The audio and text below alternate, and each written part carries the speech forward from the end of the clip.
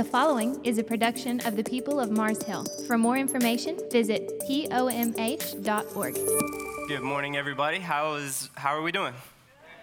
Good. So if you would, open up your Bibles to Malachi chapter 1.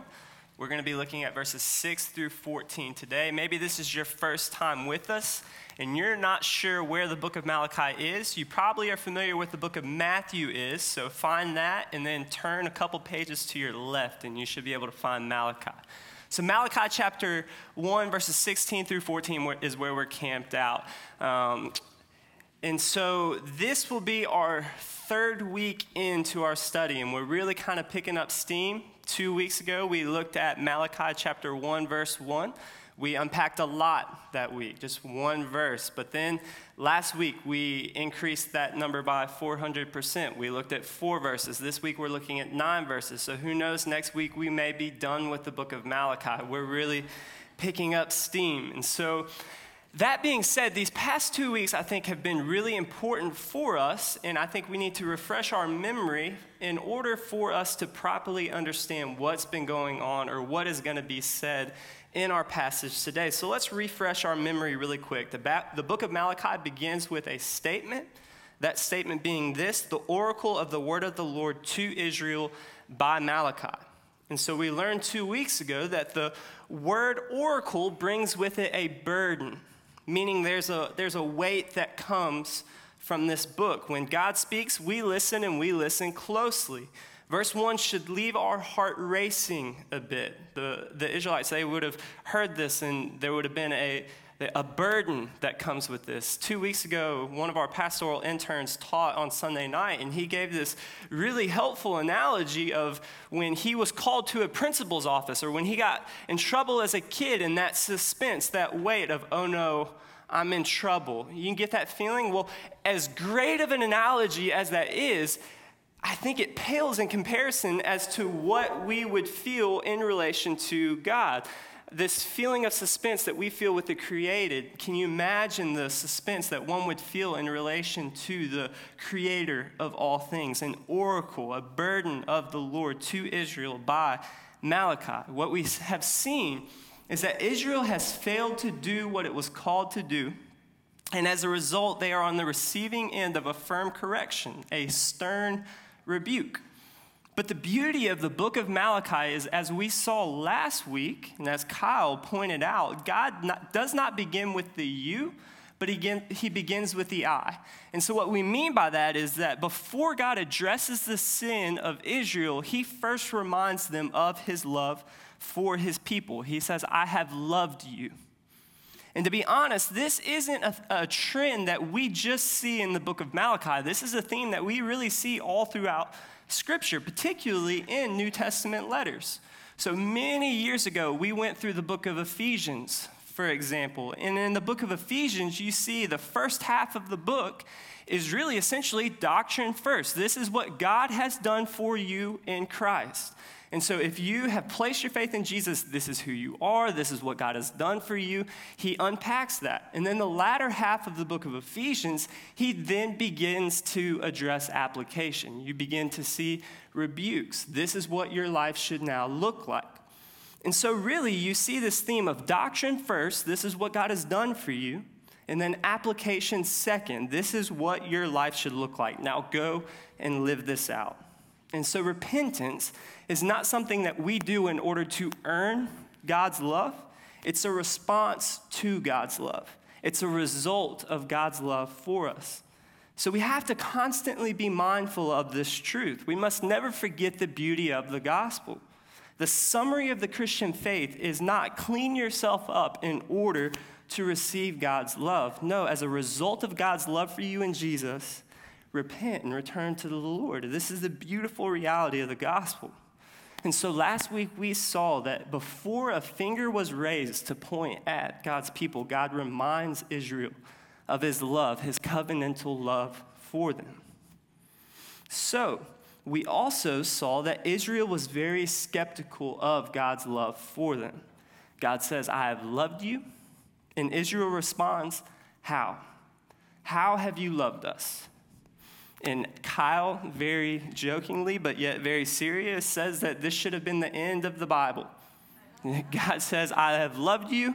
They throw up their hands. How have you done this? God smotes Israel. That's the end of the cosmos. The end. That's how it should have ended. But yet God chooses to lovingly remind them of his covenantal love for his people. He reminds them that he has lovingly chosen them and how he has been faithful to the ones that he's loved. And so at the end of last week's passage, as the conclusion of this, we saw that Israel's eyes will see and that they will exclaim, "Great is the Lord beyond the border of Israel." So God's love for Israel, his faithfulness to Israel, will lead to them shouting, "Great is the Lord beyond our border, beyond the border of Israel." So what we see is God's greatness isn't just limited to one particular moment during one particular time for one particular people. No, God's greatness will stretch beyond their borders to the ends of the earth. And this was God's plan from the beginning. You see this in Genesis and all throughout Scripture. Now, I think that is vastly important, very important, and we need to put that in our back pocket because this idea of God's greatness being stretched beyond the borders of Israel will resurface today in this week's passage. Because what we will see in our passage today is this, that the name of God, though dishonored and despised, will be great among the nations. This, in summary, is our passage today. And so in our passage today, we will begin to catch a glimpse into the corruption of God's people during this time, particularly within the hearts of the priest. Yet, despite this corruption, we will also see where God's name will be great among the nations. So the corruption of his people will not hinder the greatness of his name being extended among or beyond the borders of Israel. So similar to last week's passage, we will see Malachi taking on a similar form of writing. You'll find an accusation or a statement being made by God, followed by an anticipated objection from Israel, particularly the priest in our context today, which is then followed by an answer to the objection, bringing closer to the original accusation. And this answer of God ultimately provides both conviction and hope for his readers. So with that being said, let's read and unpack this passage today. It's a lengthy one, so let's go ahead and dive in. A son honors his father, and a servant his master. If then I am a father, where is my honor? And if I am a master, where is my fear, says the Lord of hosts, to you, O priests, who despise my name? But you say, how have we despised your name? By offering polluted food upon my altar. But you say, how have we polluted you? By saying that the Lord's table may be despised. When you offer blind animals and sacrifice, is that not evil? And when you offer those that are lame or sick, is that not evil? Present that to your governor. Will he accept you or show you favor, says the Lord of hosts? And now entreat the favor of God that he may be gracious to you. With such a gift from your hand will he show favor to any of you, says the Lord of hosts. Oh, that there were one among you who would shut the doors, that you might not kindle the fire on my altar in vain. I have no pleasure in you, says the Lord of hosts, and I will not accept an offering from your hand. For from the rising of the sun to its setting, my name will be great among the nations. And in every place, incense will be offered to my name in a pure offering. For my name will be great among the nations, says the Lord of hosts. But you profane it when you say the Lord's table is polluted and its food, that is, its food, may be despised. But you say, what a weariness this is, and you snort at it, says the Lord of hosts. You bring what has been taken by violence or is lame or sick, and this you bring as your offering. Shall I accept this from your hand, says the Lord? Cursed be the cheat who has a male in his flock and vows it, and yet sacrifices to the Lord what is blemished. For I am a great king, says the Lord of hosts, and my name will be feared among the nations. So like I said, that's a very lengthy passage. So let's go ahead and unpack this. What we see here in verse 6 is an accusation, a strong claim that the name of God is being blasphemed. A son is a son honors his father, a servant his master. If then I am a father, where is my honor? And if I am a master, where is my fear? Says the Lord of hosts to you, O priests, who despise my name. But you say, how have we despised your name? So God's first rebuke in the book of Malachi is directed towards the priest. The priests were primarily the ones who accepted sacrifices from the people of God. They were the mediators between God and his people in the service of the altar. The people of Israel would bring their animals that they wished to sacrifice to the priest, and the priest would offer the animals to the Lord. Sacrifices were the means to which acceptable worship was to be offered to God. And so the sacrificial system was instituted by God for God's glory and for his honor. And God required animal sacrifices in order to provide a temporary covering of sins. And what we will learn today is that these ultimately were designed to be a shadow of what was to come in Jesus Christ, our Savior. As the book of Hebrews tells us, that without the shedding of blood, there is no forgiveness of sins. So this was a very important role that we see. So God, in addressing the priest, begins this rebuke by referring to everyday relationships in order to capture the priest's sinful attitudes towards the Lord and convict them. And so in your Bibles, what type of relationship does he first refer to? It's clear in verse 6. God first references a son's relationship to his father. A son honors his father. And this should have been an obvious statement. This isn't rocket science. This isn't earth-shattering to the priest. This would have been obviously, a son honors his father. The Bible's clear in the Ten Commandments to honor your father and mother. So the point that God is going to be getting at here is that if it's expected that a son should honor his father, then how much more should it be expected that we should honor God, our Father? And then God draws their attention to a second relationship, one that they should be just as familiar with. God references a servant's relationship with a master. And again, this would have been an obvious statement. It's expected that a servant honors and fears his master. The Bible's clear on this. And so if it's expected that a servant should honor his master, his earthly master, then how much more should we fear and honor our heavenly master? Both of these statements would have been obvious. Yes, duh, a son honors his father. Yes, duh, a servant honors his master. And God would be then saying, okay, good, you got it. If I'm a father, where is my honor? And if I am a servant, where is my fear? And so if the former statements are obvious, then the latter statement should be obvious as well. If it's obvious that a son honors his father, then it should be obvious that we should honor our master. If it's obvious that we interact with the created in such a way, then it should be obvious that we should interact with the creator in such a way.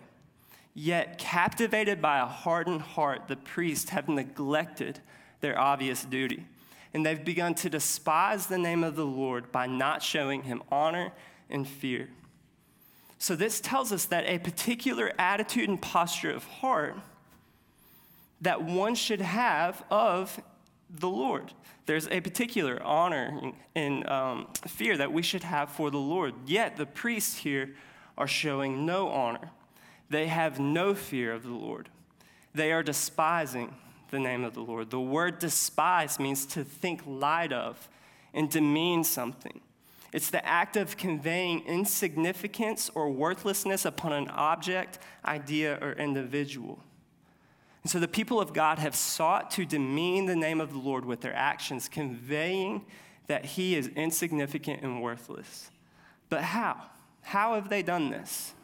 How have the priests despised the name of the Lord? What have they done to not show God honor? How have they not feared him? This is the very question that the priests begin to ask. In response to God's accusation, Israel asks, how have we despised your name? What have we done? What's the issue here? I'm confused. And I think in retrospect to last week, I can imagine them saying, look, God, the issue's not here with us. The issue's with you. You're the one who doesn't love us.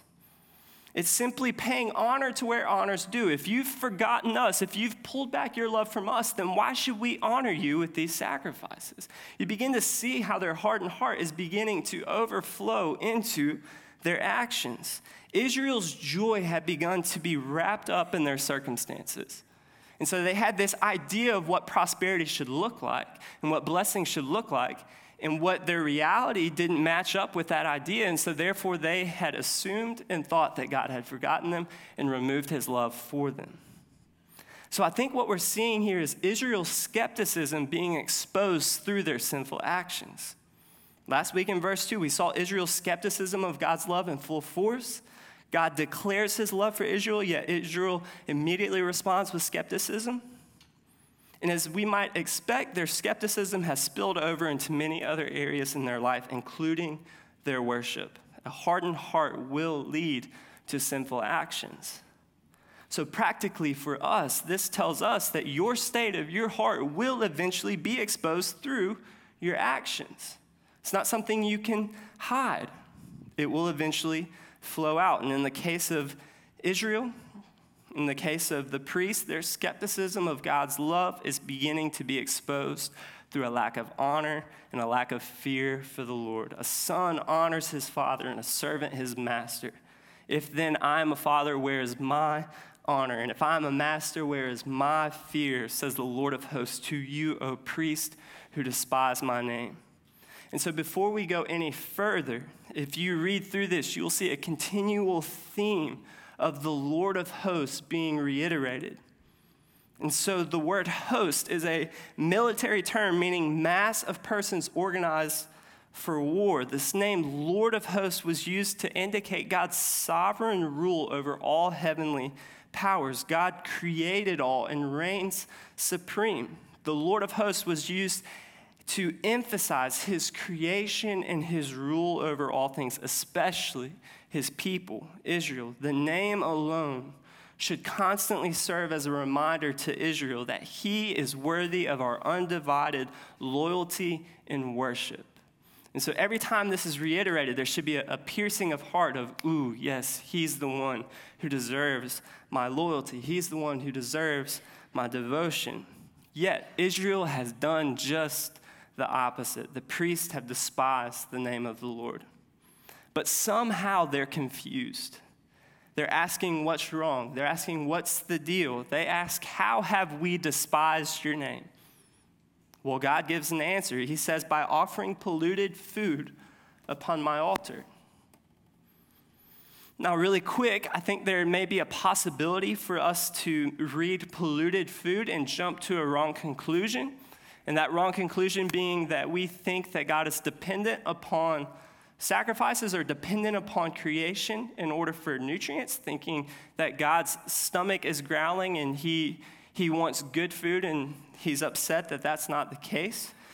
That's not true. God is self-sufficient. He does not need us. He does not need sacrifices. He is completely self-sufficient. We must not forget that God created everything out of nothing.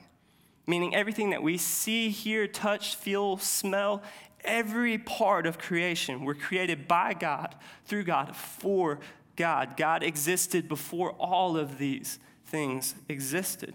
God never depended upon that which he created for survival. Therefore, God was not dependent upon sacrifices. Offering food upon the altar does not mean God was hungry and he was upset that the food was polluted.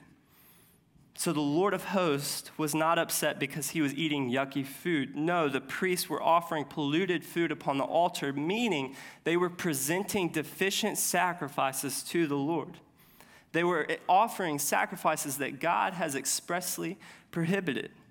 And we know this because the Bible is crystal clear when it comes to Old Testament sacrifices. God's people were to offer their best, and they were to offer animals without blemish. And so as I began to read through this, I'm like, okay, they're legitimately confused here. And so maybe the Bible's not as clear. Let me see. So this week I went back and I read throughout the law to see if there was any loopholes. Maybe they would be confused.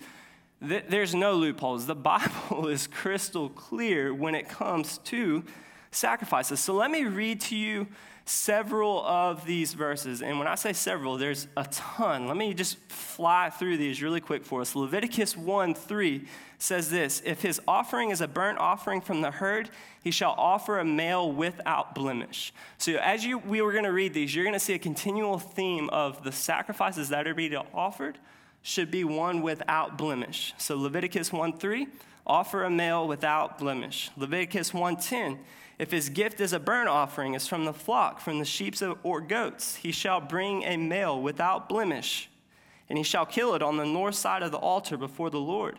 And Aaron's sons, the priests, shall throw its blood against the side of the altars.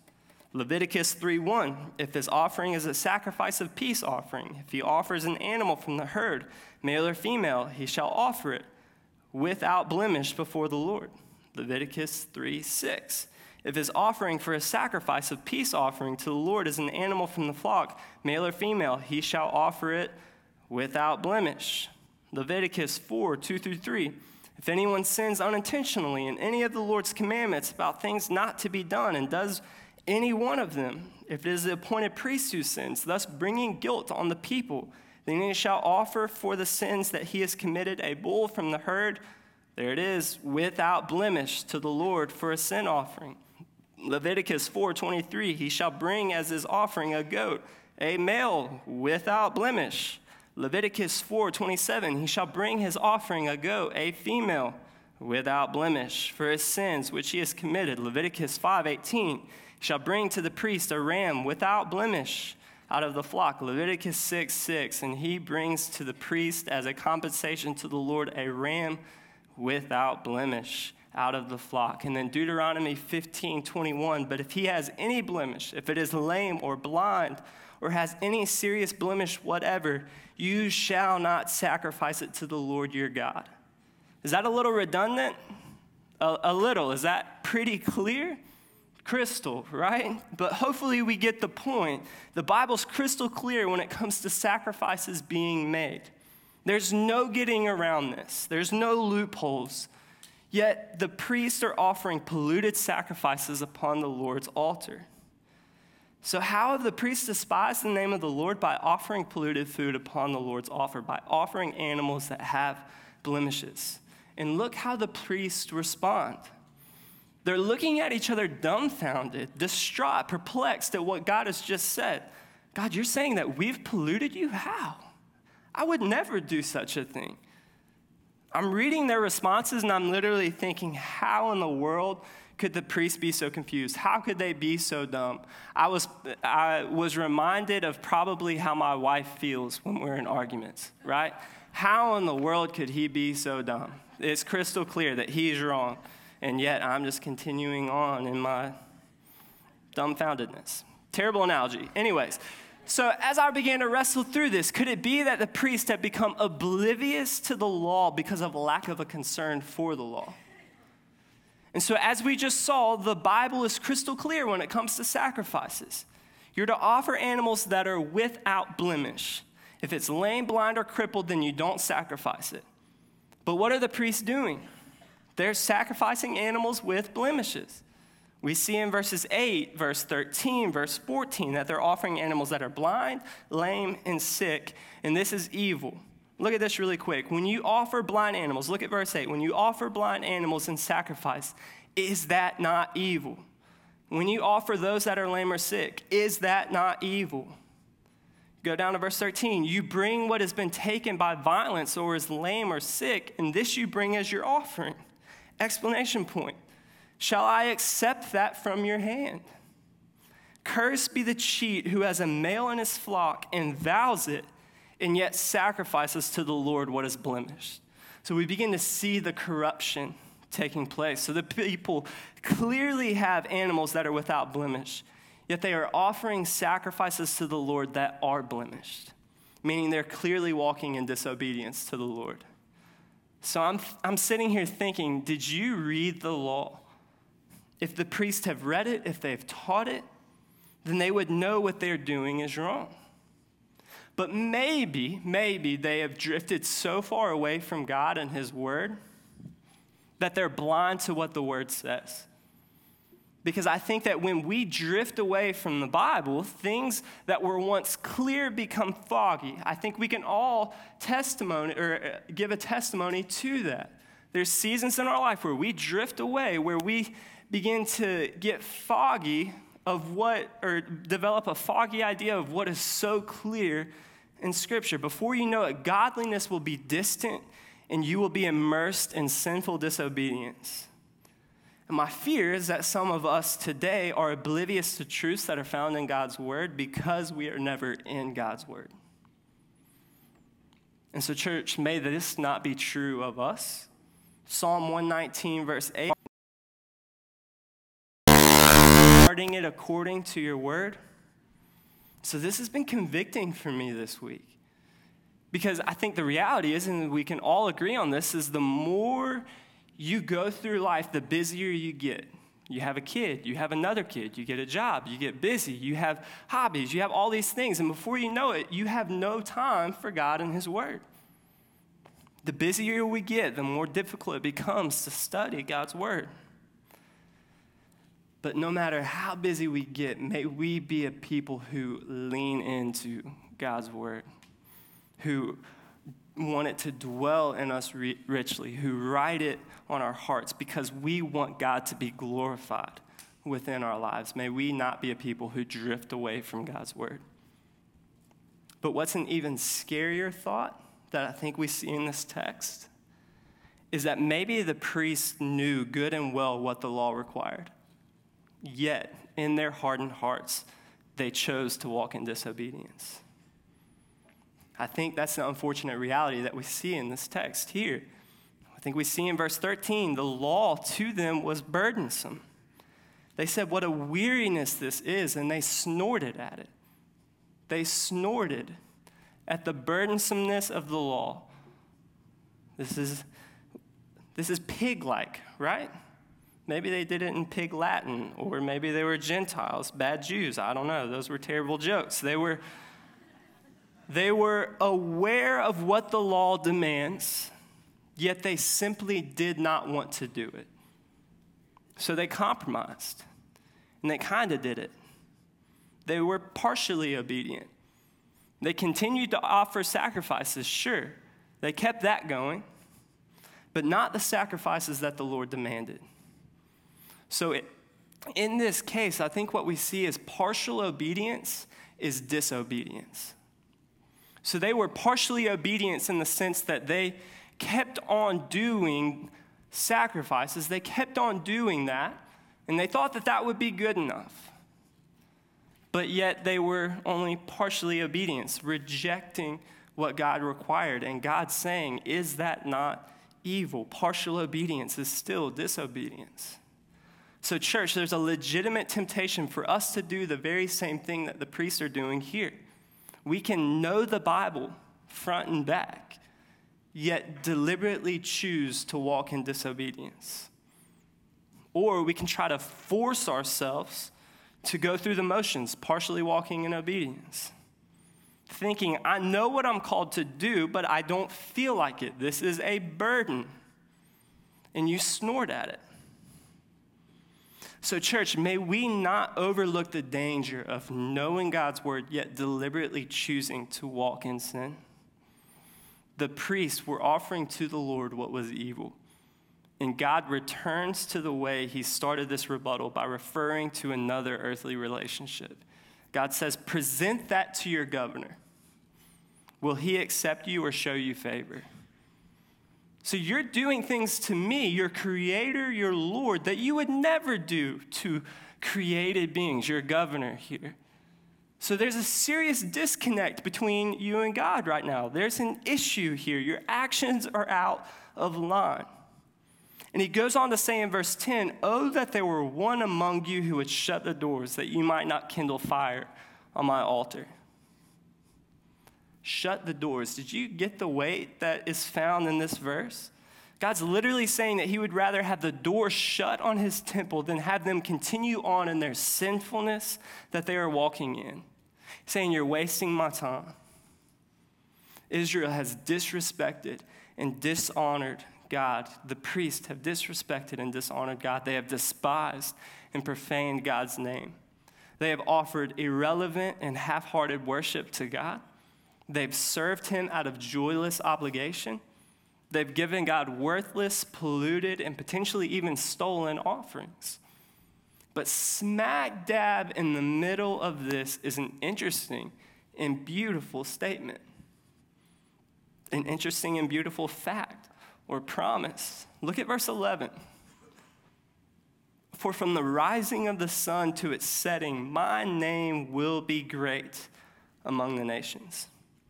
And in every place, incense will be offered to my name, and a pure offering. For my name will be great among the nations, says the Lord of hosts. So in the midst of Israel's hopelessness, God provides hope. The depravity of God's people will not thwart God's plan. God's name will be. Fact, it's gonna happen. You can bank on it. His name will be great among the nations. So up until this point in this rebuke, there hasn't been much hope. God has exposed their sin. He has responded to their questions and rebuttals with more conviction. And he's even said that he wishes that someone would come and shut the door on their temple. The priests of his people have despised his name, and God finds no pleasure in them. But in the midst of their defilement, God says this beautiful promise, fact, statement, this verse 11. So smack dab in the middle of this rebuke is a promise that God's name will be great among the nations. The dishonoring of God's name by the priest will not hinder the advancement of the gospel. His name will be great among the nations. But how? How can this be true? How will this be true? How will God's name be great beyond the borders of Israel, as we saw last week? How can this be true? How can God's name be great beyond the borders of Israel if within the borders of Israel there's defilement and pollution?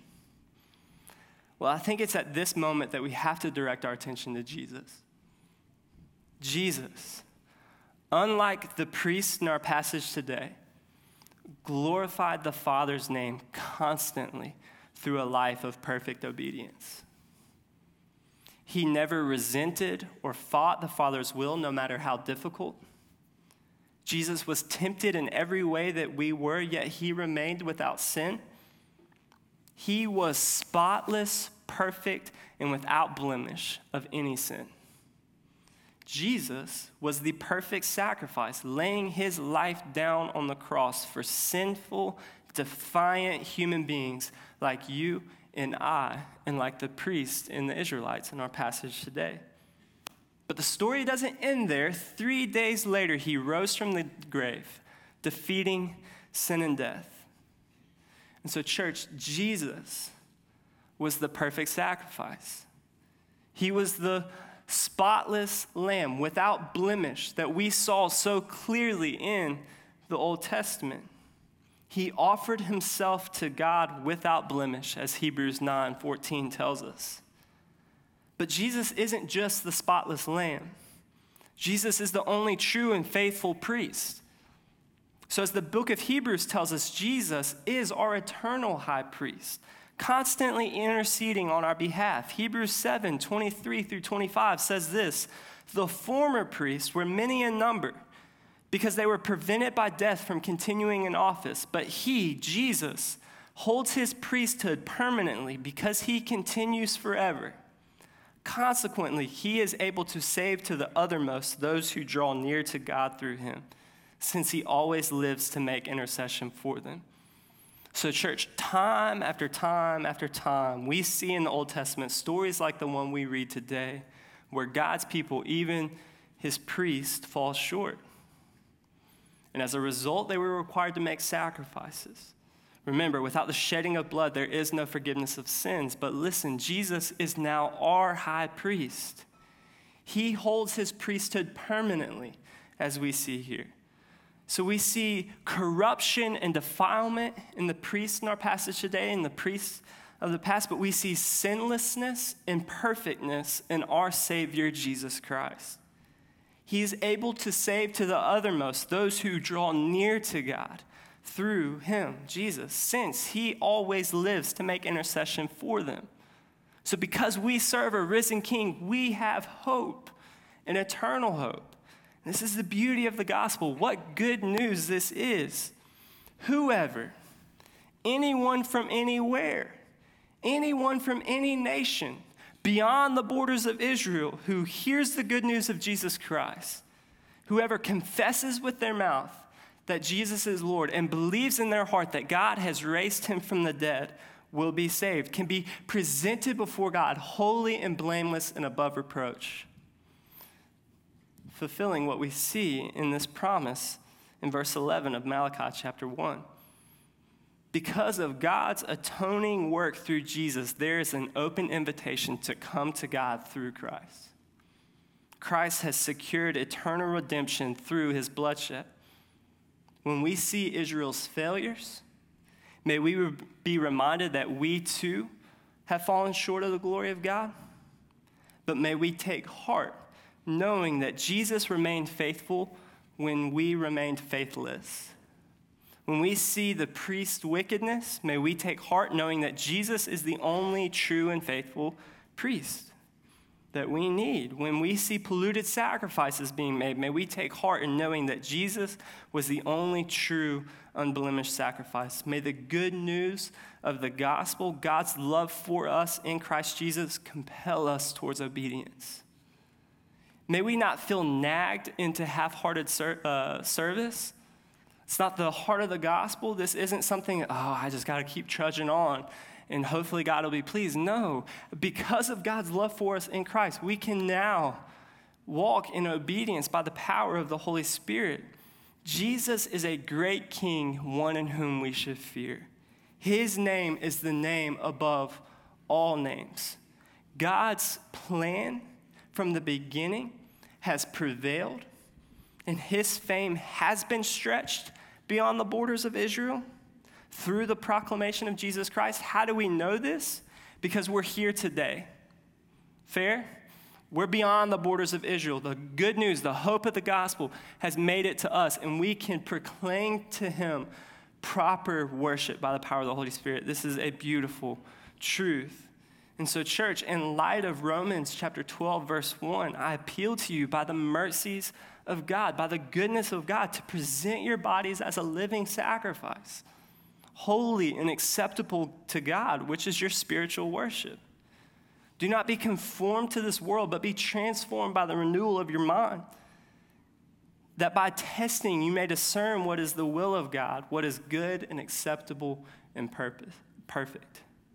Church, let us pray. Father, we love you. And God, we thank you for the hope of the gospel. We thank you for your word. God, we thank you for the conviction that it brings. God, I think we all resonate with the people of the past where we see that they continually fall short. God, that's our testimony. That's our story. But God, we see your faithfulness in the midst of it. We see you continuing on in steadfast love last week, and we see that continuing on in this week's passage in Malachi.